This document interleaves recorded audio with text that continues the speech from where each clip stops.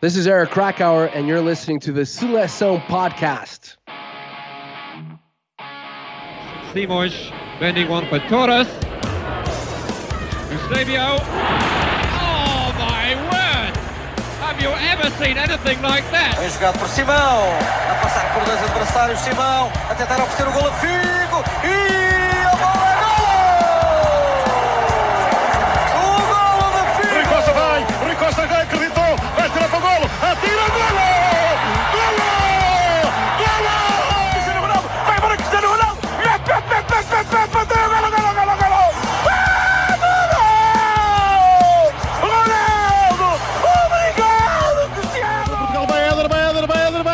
Chuta! Gol!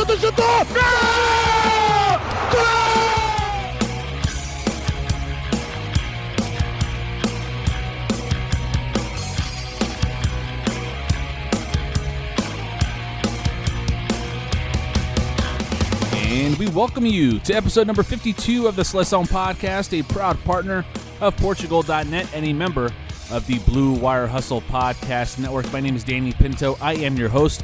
Thank you guys so much for tuning in to another episode of the pod as we have reached the final phase of World Cup qualifying for the Seleção, as these next two matches will determine if Portugal will punch their ticket directly to next year's World Cup or if we will have to see the Seleção try to get to Qatar via the dreaded playoff. With two matches left to go, they are Thursday, November 11 in Dublin against Ireland, and then the final group match against group leaders Serbia on Sunday, November the 14th. That game will be taking place in Lisboa at the Estádio da Luz. We will preview both of the matches as well as each of the opponents with two guests on episode number 52. First, we preview the Ireland match with Fergal Brennan of the Football Sports Daily podcast, and then we will end with Milos Dusanovic of the Serbian Football Show as we look ahead to the winner-take-all showdown at the Luge. So there's a lot to get to for you on this episode. We greatly appreciate you guys listening and for your continuous support of the show and in the numerous ways you do so. First and foremost, go to and bookmark our website, seleçãopod.com.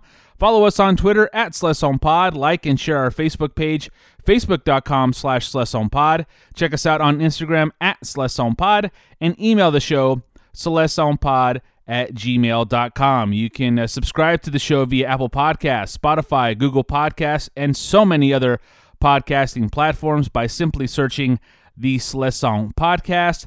And if you haven't done so already and you feel so inclined, head over to Apple Podcasts, leave us a 5-star rating, and perhaps drop a positive word or two about the show. Every little bit helps in the quest to grow this podcast and get us to more and more people around the world. So before we get to our interviews, let's remind ourselves of where we currently stand. Group A of FIFA World Cup European qualifiers. Serbia has played 7 matches. There's a total of 8 matches overall in the group. 7 matches played for Serbia. They have won 5, drawn 2, lost none, and sit atop with 17 points. Portugal has, as I mentioned, 2 matches against Ireland and Serbia. And again, for all intents and purposes, that last one against Serbia is for all the marbles here in the group. Portugal with 5 wins, 1 draw, 0 losses. The 1 draw against the Serbians back in Belgrade. Portugal take on Ireland in Dublin, and then Portugal take on Serbia in Lisboa. Here's the scenario for the Seleção. A Portugal win on Sunday versus Serbia wins the group, no matter what they do against Ireland on Thursday. So a win on Sunday against Serbia, Portugal will go directly to the World Cup as group winners. 2 draws against Ireland and Serbia wins the group for Portugal based on goal differential, because both will finish with 18 points, but Portugal currently lead in goal differential 12-8. In terms of Serbia winning the group, which we don't obviously want to think about, but here is the scenario. Serbia wins the group if they beat Portugal on Sunday. They also win the group if they draw with Portugal on Sunday and Portugal loses in Ireland on Thursday. So a lot of moving parts, but obviously the most important thing is Portugal has control of their future. So if Portugal takes care of business on Sunday and wins, Thursday really doesn't matter. But you obviously want to make sure that you put yourself in the best position to qualify, but to qualify directly, which has been the expectation throughout this group and should be the expected outcome for all us fans and for the federation, to be perfectly blunt. This is a group, when it was drawn, had all the markings of a group that Portugal should win. It does seem like we're leaving it to the end, but I mean, 5 wins in 6 matches, and the only draw against the second best team, in my opinion, in the group. Obviously, there was controversy in how that match ended, but if they win out, they win the group by 5 points, and that to me is, you win the group by more than a game left on your schedule if you look at it via a points, a point differential there. But anyway, that's the scenario for both Portugal and Serbia, and obviously all eyes will be on that match on Sunday, November the 14th at the Luge. As for the men chosen by Fernando Santos to take us directly to Qatar as Group A winners, goalkeepers Rui Patricio, Anthony Lopes, and Diogo Costa. Defenders Ruben Dias, Pep, José Fonte, João Cancelo, Nelson Smith, Diogo Dalot, and Nuno Mendes. Midfielders Danilo Pereira, João Palhinha, Mateus Nunes, William Carvalho, Ruben Neves, Bruno Fernandes, João Mário, Renato Santos, and João Moutinho. And forwards, captain Cristiano Ronaldo, Bernardo Silva, Rafa Silva, João Félix, André Silva, Diogo Jota, and Rafael Leão. Now, some roster news following the call-up. The call-up was this past Thursday. That would have been November the 4th. Some news that came on Monday, November the 8th, was that Anthony Lopes, Rafa Silva, and João Mário, they were ruled out by the training staff due to fitness or injury. Nothing serious, but just not fit for these upcoming matches by the medical staff. In their place, 3 are out, 2 are in. Goalkeeper José Sá, and forward Gonçalo Guedes. Some other roster news coming out of the Seleção camp on Tuesday the 9th, was that Bernardo Silva did not participate in training due to some sort of muscle injury, and that's all that we could get from O Record. As of this taping, Fernando Santos took the podium on Wednesday the 10th, and he is hoping that Bernardo Silva will be available for the match against Serbia. So it looks like he will be out, or at least unavailable, maybe unavailable to start, but probably unavailable in totality against Ireland on the 11th, but is hopeful for him to be available on the 14th against Serbia. The rest of the roster is a full go. Now, even though he was a participant in training, left back Nuno Mendes, he will be out of Thursday's match against Ireland due to yellow card accumulation, and with Rafael Guerreiro not available in this call-up due to injury, Portugal will be without a natural left back for the upcoming match against Ireland. So you have Diogo Dalot, you have Cancelo, you have Nelson Smith. All of them have played on the left side of the defense in the past, so you have some cover there. But then you have another issue, and I mentioned João Cancelo. He is one of 6 players heading into the Ireland match on a yellow card. It's João Cancelo, Ruben Dias, José Fonte, João Palhinha, Renato Santos, and Diogo Jota.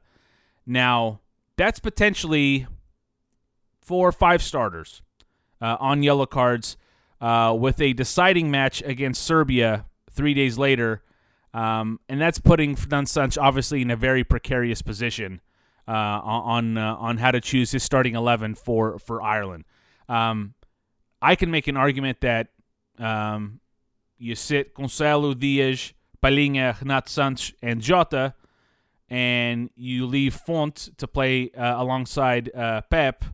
Dalot and Smith can each play the left side, and you can save João Cancelo for the match against Serbia, or even bring him on in the second half if you needed him and his skill set, for a goal or for crosses or anything like that.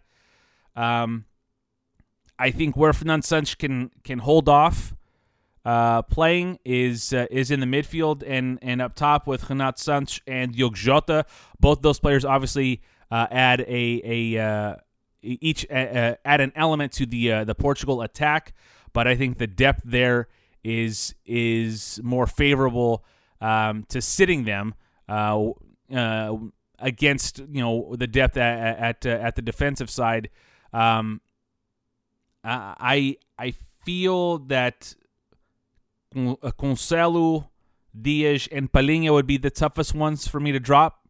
But and especially with Serbia. I mean, because Serbia is, again, it's a winner-take-all match. So you want your best players available for that match because it is a final. It is for the group. And as much as I hate to sit my best players in qualifiers, I would, in this scenario, I would sit Cancelo and Dias and Palhinha at the very least and make sure that, or give them the best chance possible to be available for Serbia.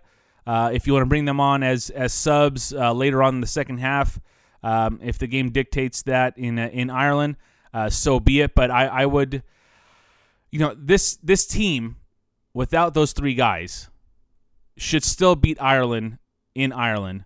And I know how that match in Portugal against Ireland went. Obviously, Ronaldo had to save us at the end with 2 goals, where we were losing up until the 88th, 89th minute, something like that. So, but I still feel that you can get the result, any result really, a result that you need for the without those three guys in the lineup against Ireland. So, again, I would sit them, given the scenario that if they picked up a second in Ireland, they're out of Serbia, or they're out for Serbia, I should say. And then that's the real predicament that you don't want.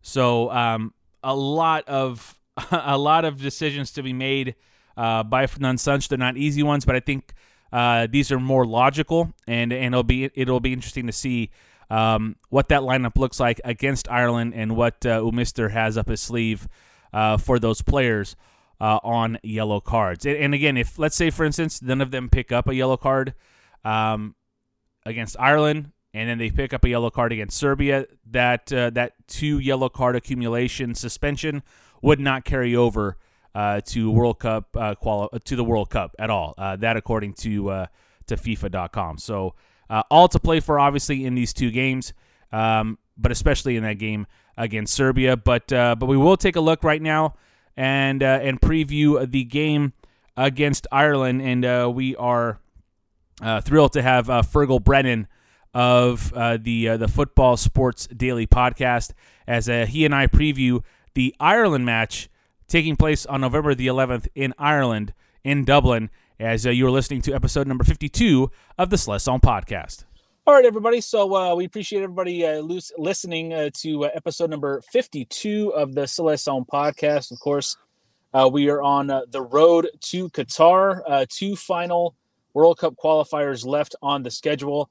November the 14th against Serbia, but we will be talking about the one that is happening in just a couple of days as of from this recording on November the 11th in Dublin against Ireland. And to talk to us about that and preview the match against the Irish is Fergal Brennan. Fergal is a host on Sports Social. He hosts the Football Social Daily podcast, the only daily Premier League podcast anywhere. And Fergal, we appreciate your time, and thank you so much for joining us on this Slesson podcast. Not a problem. I wish I was kind of speaking from the perspective of an Ireland fan that has a bit more to play for in the last 2 games, but unfortunately, Ireland's road to Qatar is over. Portugal have got a few more steps to go, but for Ireland, it's playing for pride in these last 2 games. And we'll discuss that a little bit in the interview. I this is not meant to be in any kind of disrespect, but since 2000, Portugal has been playing and putting themselves in tournaments, qualification phase after qualification phase. It's been a bit tougher for Ireland, but we'll get to that part of it a little bit later. But 6 matches into qualification for both nations. Portugal has a game in hand on Serbia. They, of course, the big matchup, the winner-take-all matchup on November the 14th. But for Ireland, 5 points in 6 matches, 2 to play. How would you characterize these World Cup qualifiers for Ireland under manager Stephen Kenny, and what were the expectations for the Irish FA heading into World Cup qualifying? I mean, there's no way to dress it up in terms of what the end results. You've laid it bare there. 5 points from 6 games in World Cup qualifying is poor. It is massively disappointing. Yes, obviously I take the point that Ireland, in terms of expectations and where they might think they are in the ranking of world teams and qualification for major tournaments, they are some distance behind the likes of Portugal. I think one of the big issues, Irish football tends to be very polarising within the fan base and within the media, stretching all the way back to Jack Charlton and Mick McCarthy in 2002 at the World Cup, because what's actually happened with Stephen Kenny, there's been a very strong Kenny in and a very strong Kenny out kind of push, particularly in the last 6 to 12 months when results haven't really improved massively prior to the last window. I think the defeat to Luxembourg in Dublin at the start of 2021 was a big low point, a real kind of rock bottom moment. But essentially, my take on this, and I think it probably is the majority, not a significant majority, but the majority, is that Irish football, for many reasons, has been broken for a long time. And we needed changes within the system, changes within the FAI, how things were done, how players were developed, how they were coached, the demands, the standards, the funding, everything. The Irish men's team, the senior team, is just the top of the tree when it comes to all that. Obviously, there is going to be a huge amount of focus on Kenny and on the players, etc. But it is poor. It is. The fact that we're coming out of this qualification campaign with so few points is obviously a massive disappointment. There's no way to put it differently. But in order for the changes that have had to happen within Irish football and within the Irish national team, we have to suffer, because the path that Irish football was on previously at the end of Martin O'Neill and Roy Keane's time in charge was a very worrying place, because it was in danger of just going off a cliff. Stephen Kenny has been quite radical in what he's tried to do and tried to change things, and he's taken a lot of abuse essentially because of that. But we generally just have to essentially take this on the chin, because there is no other way to enact change and look to really revolutionise the direction that Irish football is going in, other than taking these types of things. Losing against Luxembourg, no, that's not acceptable. But Irish football has needed changes, and for those changes to come in, we have had to take the hard road. But the signs based on the last window are that things are becoming more positive. Just to wrap up, a bit of a long-winded point, apologies. I don't think Ireland ever had any expectations of winning the group. Portugal are a much better team, full of international players that play in the Premier League, in the Champions League and across Europe. But the expectation generally with Ireland is that they'll scrap with the second seed for second place. And I think, to be honest, the gap between ourselves and Serbia is bigger than people would have predicted at the start of qualification, because Serbia are a very, very good team. Fergal, you mentioned how the Irish Federation right now kind of has to suffer, kind of has to take it on the chin to kind of get things going. And for all intents and purposes, there is that feeling that Stephen Kenny maybe not on the precipice of something big, but just something of turning it around, considering the last few regimes. There's a big gap from the end of World Cup qualifying to qualifying for the Euros in 2024. I believe qualification starts in March of 2023. You do have Nations League group play beginning again in the summer of 2022. What is it that you would like to see, and what is the direction that you would like to see Irish football either continue in the way Stephen Kenny is doing it, or maybe something a little different than what they're doing right now? think the positivity that's come from the last few months, maintaining that, ensuring that we don't go into a dark winter where there's months and months of no international football. There's, I think, maybe a friendlies break in March, and then, as you say, the Nations League kicks in next summer. Maintaining that is absolutely essential, because if this is allowed to drift and if the negativity does start to seep in, then we go back to square one in terms of where the Irish team is, the kind of attitude surrounding the fans. And for me, I think it's telling how positive fans are about the change. Ireland are already out of the running for the World Cup. These last two games are dead rubbers. There's no chance of qualification. The Aviva was packed for the last round of home games against Azerbaijan and Qatar. They'll be packed again against Portugal. Yes, obviously there's a kind of knock-on in terms of COVID that fans want to get back to stadiums and watching games. Ireland can't buy a win in the last 12 to 18 months, but yet I've never seen the fan base as positive. The positive ones, I've never seen them as positive as they are right now. And for me, that's it. Stephen Kenny's going to sit down with the FAI in December for talks about extending his contract. I think it does seem to be going towards the direction that he will be retained, that he is going to be the man to lead Ireland for the qualifiers for Euro 2024. And I agree with that decision wholeheartedly in terms of the direction that he's taking the team in. I think those are the priorities. Speculation over Stephen Kenny's future needs to stop. That meeting with the FAI needs to be done, dusted, signed off, and the fans and the players need to be assured that this is what is going to happen for qualification for 2024. And Stephen Kenny himself has been quite honest at points during his tenure, has said that based on the average age of his team and based on the changes, the amount of changes that he's trying to bring in, 2024 is a way more realistic target than the World Cup in Qatar in 2022. We're talking with Fergal Brennan here on episode number 52 of the Celeste on podcast. I'm your host, Danny Pinto.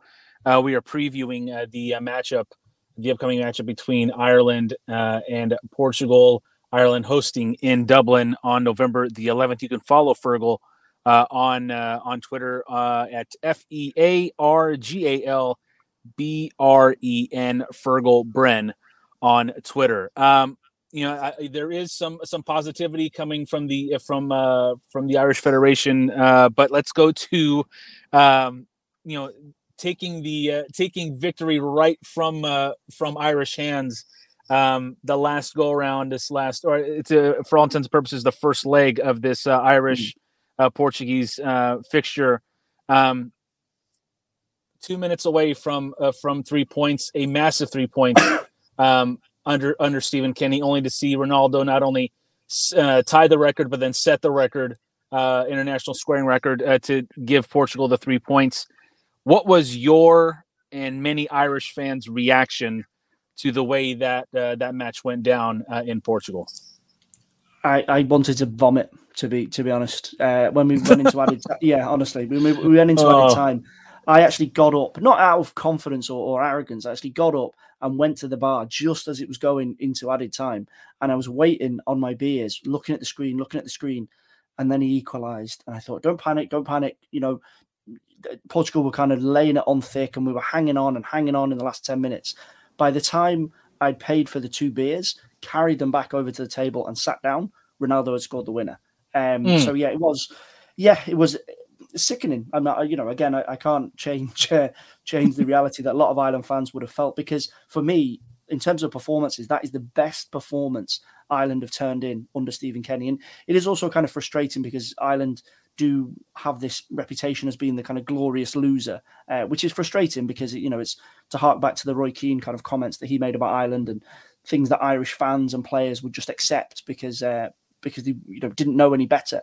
That Stephen Kenny has tried to drive that mentality out of the team. But again, in terms of performance, I'm looking back over some of the key numbers. Portugal did dominate in terms of possession. They had more chances and more shots, but Ireland were excellent. There was 4 or 5 chances. Aaron Connolly missed 2 really good chances to win it after John Egan got the opening goal.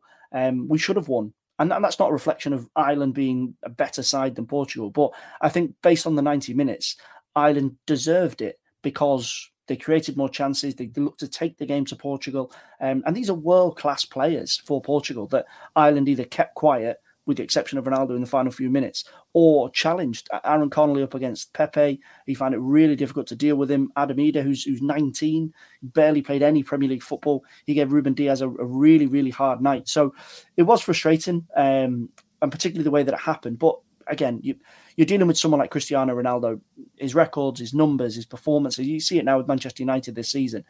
He can do it. That's what he's in the Man United team for. That's what he's in the Portugal team for. When those big moments pop up, 9.5 times out of 10, he delivers. And he did deliver.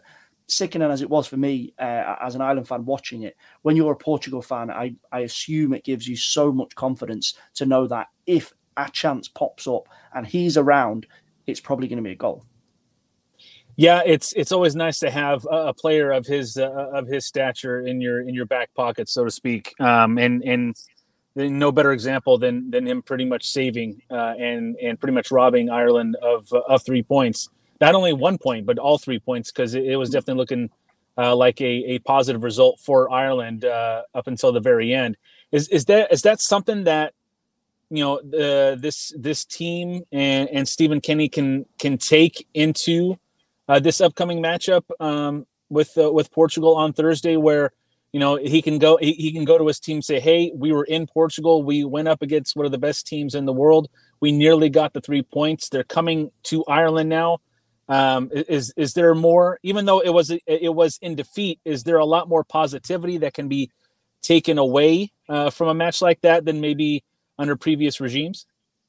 Yeah, of course. I mean, he essentially said it in his post-match press conference, where he was obviously frustrated, disappointed to lose the game, and particularly in the way that we did lose it. But he was able to go into the dressing room after the match and say to the players, you stood toe-to-toe with some of the best players in the world for 89, 90 minutes and deserve to win. You didn't, but this proves that you can do it. And like some of the names of players that played that night, young players, some of them are not even playing in the top flight in England. They're playing in the Championship, or with Jamie McGrath, for example, who's playing in the Scottish Premiership. And the big moment, or the big story for me, was Gavin Bazunu. Gavin Bazunu, who's, I think he's 19, 20. He's on loan from Manchester City at Portsmouth, saving a penalty from Cristiano Ronaldo. And he was outstanding that night. He made 2 or 3 more saves, and then he was very good ever since. And you're talking about a teenager saving a penalty from one of the best players in the history of football. That, if you can't take a positive from that, and you can't take a bounce factor and a motivation factor from that, then there's a big problem. And I think that then married up with the positive results from the last international window, beating Azerbaijan away from home, beating Qatar in the friendly. And the Serbia game wasn't a particularly good watch. I actually think we were quite lucky to get a point. It was a really bizarre own goal. But generally speaking, I think on the back of the Luxembourg game at the start of the year, things have started to turn, because that was rock bottom. We haven't lost other than the Portugal game since then. And that seems to be slowly turning things. So I do look at this game in Dublin, where Portugal still have something on the table to play for in terms of qualification. But you've got players in the Ireland team that Stephen Kenny can say to them, you can go toe-to-toe with these players. Josh Cullen can go toe-to-toe with Bruno Fernandes for 90 minutes. Adam Ida, Ruben Diaz, Andrew Omobamidele against Ronaldo, Gavin Bazunu, who we're reminding him of saving that penalty. You saved the penalty from Ronaldo in the last game. Go out there and show them again why you deserve to be an international footballer. The script, the pre-game talk writes itself, and fans back in the Aviva, there's an increase from last time round due to the COVID rules being relaxed. It'll be loud, it'll be noisy, and I think they'll make it really, really difficult for Portugal on the night. We're talking with Fergal Brennan here on episode number 52 of the Slesson podcast. You can follow Fergal on Twitter at FergalBren. That's FeargalBren. We are previewing the matchup between Ireland and Portugal in World Cup qualifying. 2 more matches for each of the nations as Portugal look to qualify directly through these last 2 matches, while Ireland is out of the running but still trying to build towards the future. If I could ask you for a prediction, Fergal, how do you think it goes in Dublin on Thursday night? I mean, again, logically, you look at Portugal, you look at their team, you would go for a Portugal win. But I remember back qualifying for the 2002 World Cup, when Ireland did have a much better team with the likes of Roy Keane, Robbie Keane. We drew 1-1 in Dublin, and we drew 1-1 in Lisbon, and got a place at the World Cup ahead of the Netherlands. So I'm going to go for 1-1. It's kind of a little bit of a running joke with Ireland fans that it's Ireland's favourite score, 1-1. Everyone goes home as friends and nobody gets beat.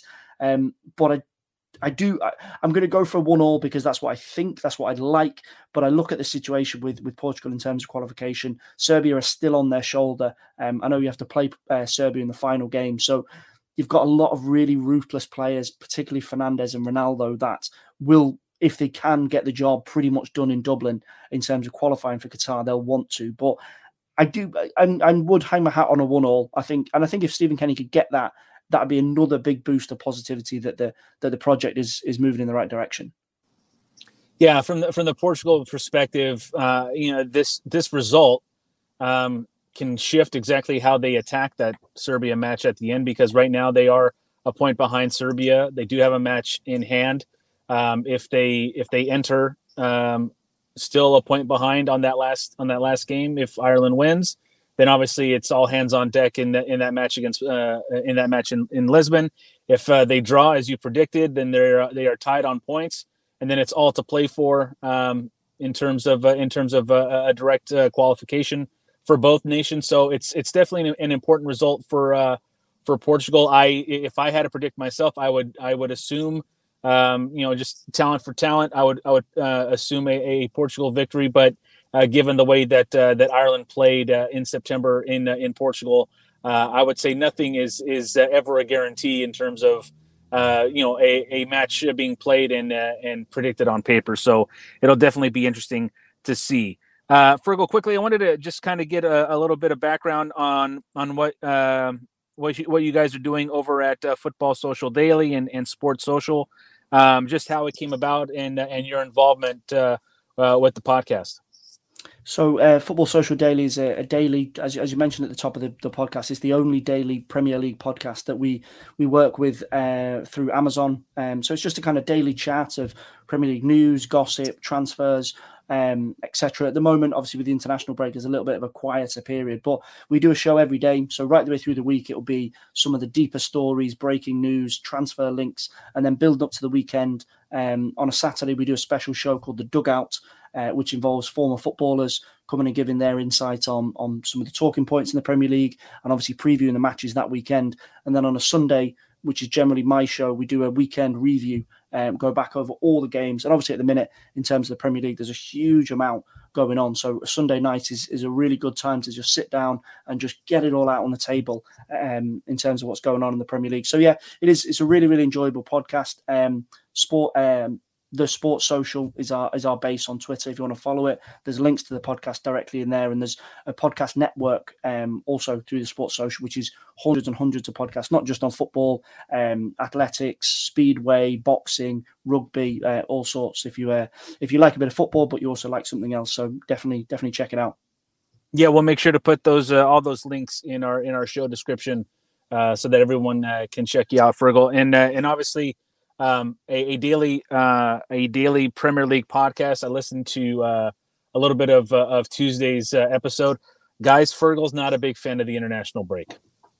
He's just not. He'd much rather be talking about Premier League football than an international break. They've come hot and heavy in the last 18 months to 2 years, Fergal, with the introduction of the Nations League as well, but obviously a daily Premier League podcast, much better during a week where there's Premier League games on the horizon, I would say. Of course, yeah, for definite. I do enjoy the international break, but generally it's a difficult one for me because I love watching Ireland, but generally speaking, it's not always a happy break. So that's kind of I have a love-hate relationship with the international break. Sure, absolutely. Well, we greatly appreciate you spending some time with us previewing the match between Ireland and Portugal. Again, follow Fergal on Twitter at FergalBren. That's FeargalBren. Fergal Brennan, my thanks to you, and hope to have you back on this podcast sometime very soon. Not a problem. Thanks so much.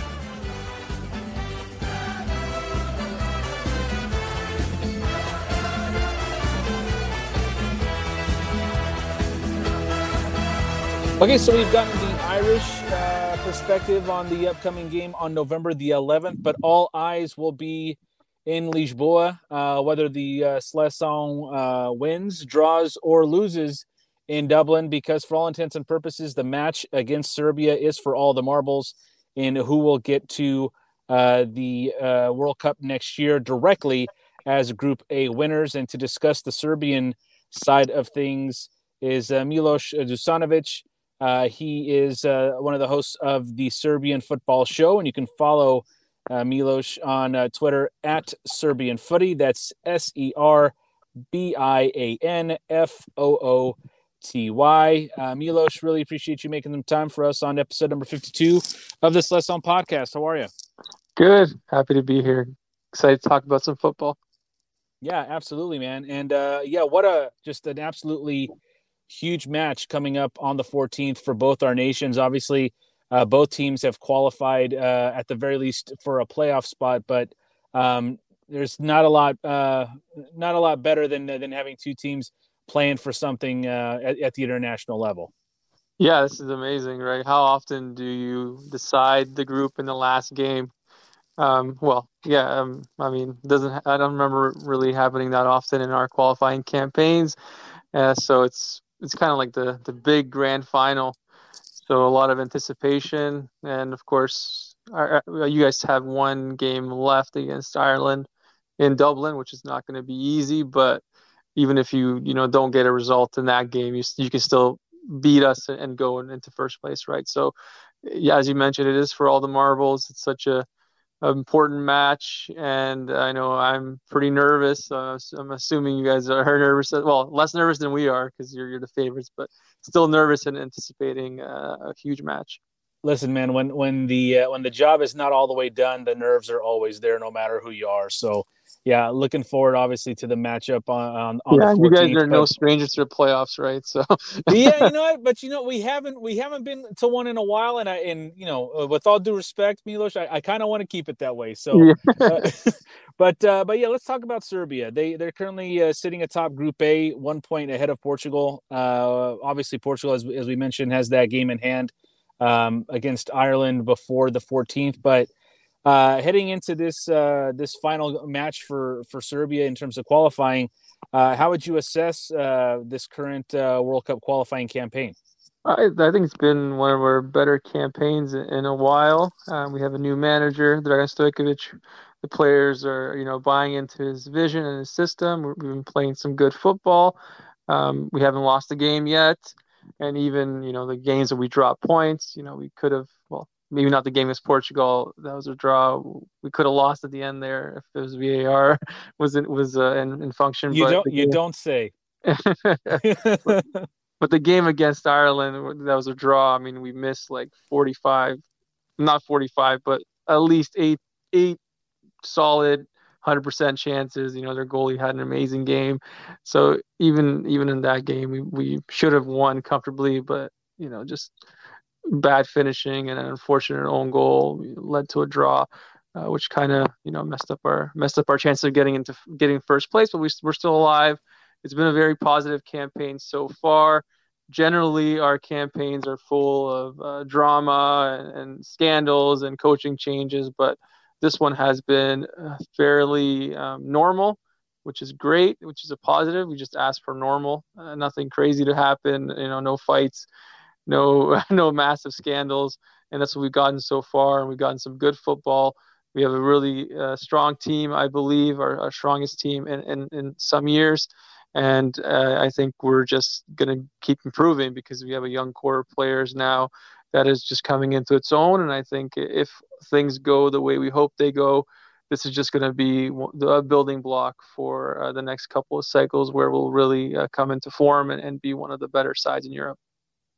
Let's talk about some of those players. As like Serbia, much like Portugal, it's a small country. I mean, Serbia in terms of population is even smaller than Portugal. I think Portugal is just around 11 million. I think Serbia right around 7. But yet both countries are producing great talent and great players. And for you guys, it's SMS, it's Vlahovic, it's the leading scorer for not only Serbia all time, but the current Group A leading scorer in Alexander Mitrovic, your captain Dusan Tadic, and others. Who were some of the names that maybe football fans aren't yet aware of on the Serbian side, and who could not only play a part in the game on the 14th, but obviously for Serbia in the future? Yeah, I think most of our players are pretty well known. There's Kostic from Eintracht Frankfurt, who's one of the the best wingers in the Bundesliga. He's great, one of the best crossers in Europe. And then there's Radonjic, who plays for Benfica. Well, he's not really playing much, but he's played a bit more as of late. So many Portuguese fans will be familiar with him. A lot of pace. We always have good young players coming through. We always produce good players. It's just about finding a system and making it all fit, which we haven't been able to do for a long time. There's also Nikola Milenkovic, who plays for Fiorentina. He's a defender. He's got a lot of potential. So yeah, we do have a lot of talent in this generation, a lot more talent in attack and midfield, of course, unfortunately, and not as much in at the back, which is our main weakness, as our defense has not been very good this qualifying campaign or the last 10 years in general.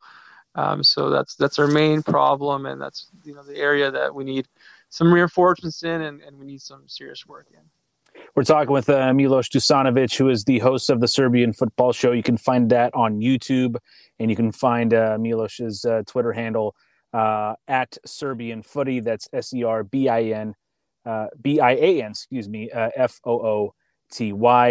We are obviously talking about the big matchup this coming, the next few days of the 14th. But let's go back, Milos, to the match in Belgrade in March, where Portugal got out to that 2-0 lead on goals from Diogo Jota, and then a minute into the second half, Serbia pulls one back, and then it's all level for the next half hour as they tied at the 60-minute mark, and then the controversy with Ronaldo's goal on many replays going over the line, but with no VAR, as you mentioned, the referee thought they did not cross the line, and obviously we get to the 2-2 result. Obviously, Portuguese fans and Serbian fans are going to have very different perspectives on this match and on the result. But what was your reaction, and what was like the overall Serbian side reaction to how everything went down in Belgrade? Oh, I think we played really well. We created a lot of chances in that game.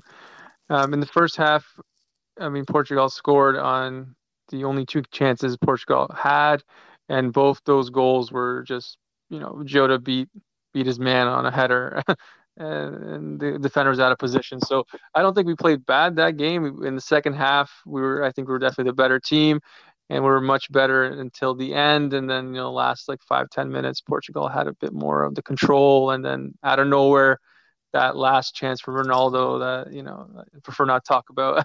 But I think we played really well. I think we held our own. There was that period, I think the first 20 minutes of the second half, we were just all over Portugal. Could have scored another goal. So yeah, it was one of our those 20 minutes were some of the best football we played in a long time, I would say. So it was definitely encouraging, and that was what started our good campaign. And I think the confidence that the team gained from that performance and from showing that they can play with Portugal, it's only carried through to the other games, and we've had a pretty comfortable, I would say, qualifying cycle so far, despite the unlucky draw in Dublin. But I think, I was very happy with that performance. Obviously, it could have left a bad taste in our mouth if that last goal was counted, but even if it did count, I think we would have still been, happy with the overall performance. Not happy that we lost at the end, but not much to complain about when your team plays good attacking football against a team like Portugal. Yeah, I guess from the Portugal perspective, everyone talks about that goal that was not allowed, and for me, it's that's one of those things where it's like you just can't control. It's a mistake. On the referee side, obviously it's on my opinion, from our opinion here. But the thing that bothered me most about that result was, being able to get to a 2-0 lead in arguably your toughest opponent's home stadium, and then to just right out of it's I thought the first goal for Serbia set the tone, obviously, for the second half, because I think Portugal was just absolutely stunned by how quickly they gave up, I should say, that first goal, and I kind of felt like they were on kind of roller skates for the next half hour or so until the very end when they started controlling again. But it should have been a goal, it should have been 3 points, but I don't think Portugal should have put themselves in that position to have a call like that cost them a game. That's the perspective on my end. Yeah, and I remember the last time we played in Lisbon, it was the last qualifying campaign when it was 1-1 and we got that early penalty. Well, in that game, it was the same result, but in that game, you guys were pretty dominant, and we just had an amazing goalkeeping performance from Marko Dimitrovic, who saved, had like a 10 out of 10 goalkeeping performance in that game to give us a point. In the end, it didn't help us in qualifying, but it was a lot. Like that game compared to this game was a lot different and it just shows that we've grown a lot as a team since that qualifying campaign. Yeah, we're talking with Milos Dusanovic from the Serbian Football Show. He's kind enough to give us a couple of minutes here on episode number 52 of the Seleção podcast. I am your host, Danny Pinto. Milos, both of our teams have, at the very least, as we mentioned, at least qualified and clinched, I should say, a playoff spot for next year's World Cup. But what would winning the group and qualifying directly say about the direction and the leadership of this Serbian national team? And on the other side, how much disappointment would there be if Serbia leaves Portugal finishing in second and having to try to qualify via the playoff? I don't think there would be a lot of disappointment because I think realistically, most people don't expect us to get a victory in Lisbon. But if we do win in Lisbon, I think it will be massive for our football. I think the fans have kind of in the last couple of years given up on the national team after a lot of disappointing results. And losing to teams that, we simply have way more talent than and should not be losing to, and failing in qualifying campaigns, especially for the Euros, the last Euros, we lost in the playoff final to Scotland on penalties, which was just a heartbreaking loss. So over the years, fans have just been continuously let down. We haven't been winning the big games. We haven't been winning the important games. So there's been a lot of dissatisfaction and disinterest in the national team. I think if we beat Portugal, it will create a new boom of Serbian football. I think the fans will come back. It will be like a giant year-long celebration, basically, and it will be a rebirth of our national team, in my opinion, and it would be something that would be historic because to beat a team like that in a deciding game and clinch a spot in the World Cup, it would just, it would be a dream movie scenario for us. And I think the trajectory of our team has been good. We finally have a manager who seems capable, who the players are behind, who supports his players, who's professional, who's not, a lot of our other managers, they often weren't very professional. They kept talking, nonsense in the media, calling out players and playing all sorts of games. But now we have a manager who's a professional, who knows what he's doing, who has a plan, who has a vision, who has shown on the pitch that he's not afraid of our opponents and that he can play a good attacking football. So I think if we just keep things the way they are, even if we don't get the result in Lisbon, we will be fine. I like our chances in qualifying through the playoffs anyways.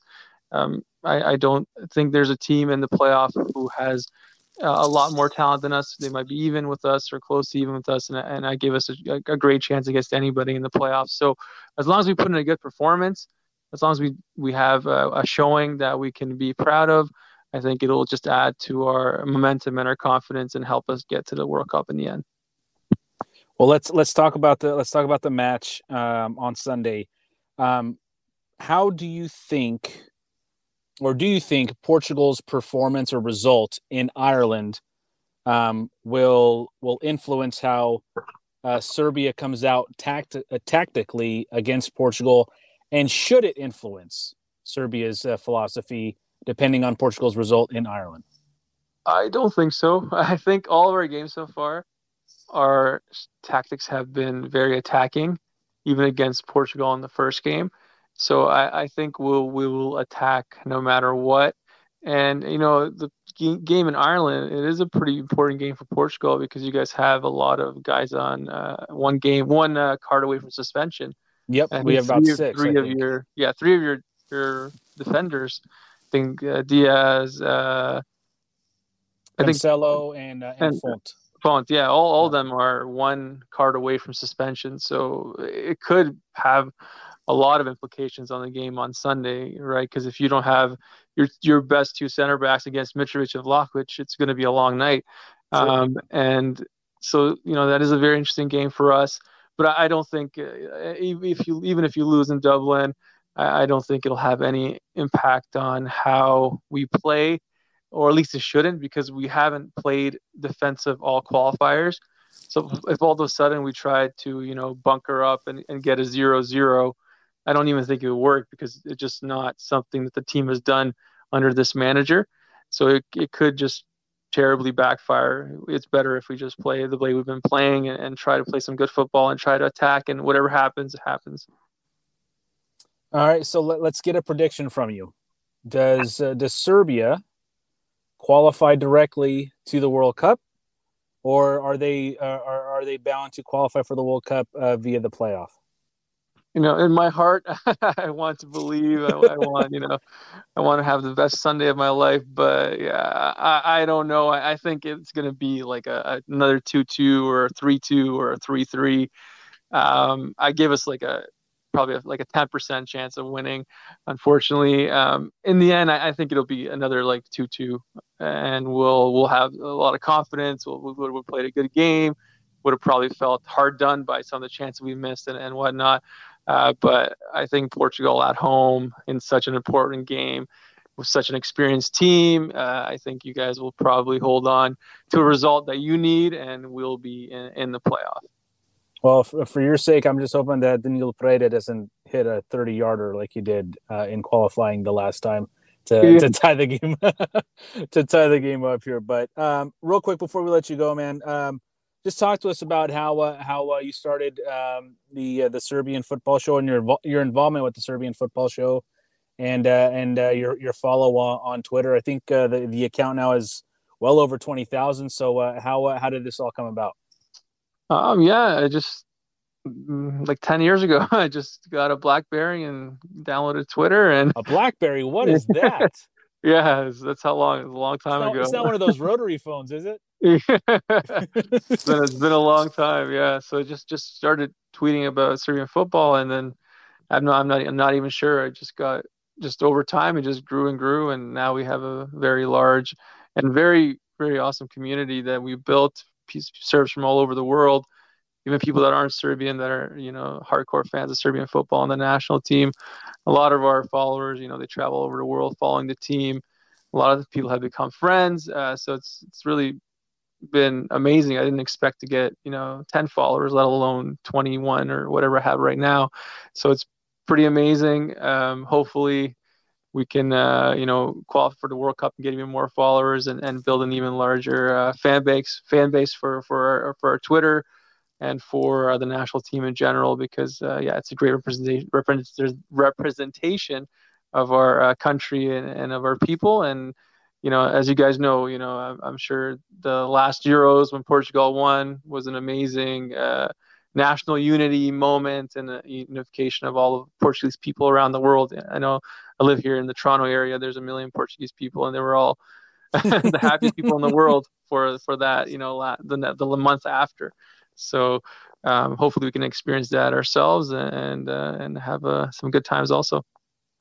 Well, Milos, man, I greatly appreciate your time. I've really enjoyed our conversation. I'm not going to wish you much luck on Sunday, but what I do wish is that both our nations are playing in Qatar in the winter of next year, because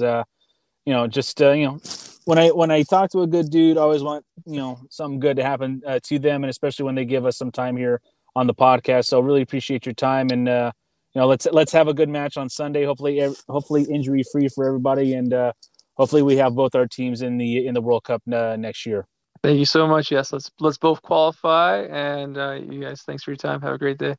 And my thanks to Fergal and Milos for helping us preview the matches against Ireland and Serbia. Please give both of those gentlemen a follow on Twitter. You can follow Fergal Brennan on Twitter at FergalBren. That's FeargalBren. And you can follow Milos on Twitter at Serbian Footy. That's SerbianFooty. Prediction time. Obviously, it's not very shocking where I'm leaning here. I think Portugal is going to win the group. I do think they're going to get victories in both of these matches and win the group by 5 points, and they will be off to Qatar as one of the top seeds in next year's tournament. Just too much talent, too much quality for either Ireland or Serbia, and sitting atop the group should be the expectation for the players, for the coaches, and especially for the fans. As it's getting closer to probably Ronaldo's last chance as a World Cup winner. So let's see if we can't give him the best opportunity as a top seed in the World Cup, and then just see how the tournament plays out next November. Some other news before we end things here on episode number 52 of the Seleção podcast. The under-21s, they continue their qualifying campaign for the European Championships of 2023. The Seleção will sit atop their group. They are on 9 points in 3 games, so they're 3 for 3.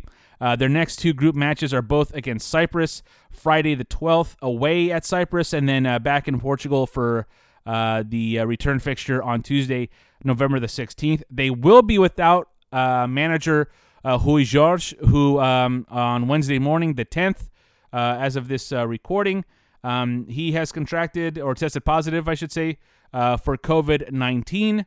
No word on how he's doing, other than just that he has tested positive for it. So we hope all the best for Rui Jorge on a speedy recovery, and wish nothing but the best for the team in these 2 upcoming fixtures in the under-21 European tournament qualifiers. So also some women's national team news, which we don't do a lot of, but they currently sit second and have 2 upcoming World Cup qualifiers of their own as they try to qualify for the World Cup for the first time. Both matches will be in Portugal later this month. November the 25th, they play against Israel, and then November the 30th against group leaders Germany. Portugal are 2 points behind Germany. Germany 4 for 4 for 12 points so far. Portugal has 3 wins and 1 draw in their first 4 matches for 10 points. 6 matches remain in their group. Group winners go directly to the World Cup, and the second place team will go via the playoff to try to qualify. Congratulations are in order to one of the greatest futsal players of all time, as Ricardinho officially retired earlier this week in a ceremony in Portugal. He led the Seleção to a European title in 2018, and then a much-deserved and much-anticipated World Cup title just last month. O Mágico won Best Futsal Player of the Year a record 6 times and played 18 years for the Seleção, scoring 135 goals in 161 matches. So we bid adieu to o Capitão of Futsal, Ricardinho. Also, if you're into this, the FPF on Monday, the 8th, they released a commemorative jersey celebrating the 100-year anniversary of Portugal's first match in 1921. There are some people saying, well, it wasn't the Federation, didn't it start in 1914 or was formed in 1914? And yes, it was. But the first match was in December of 1921 against Spain.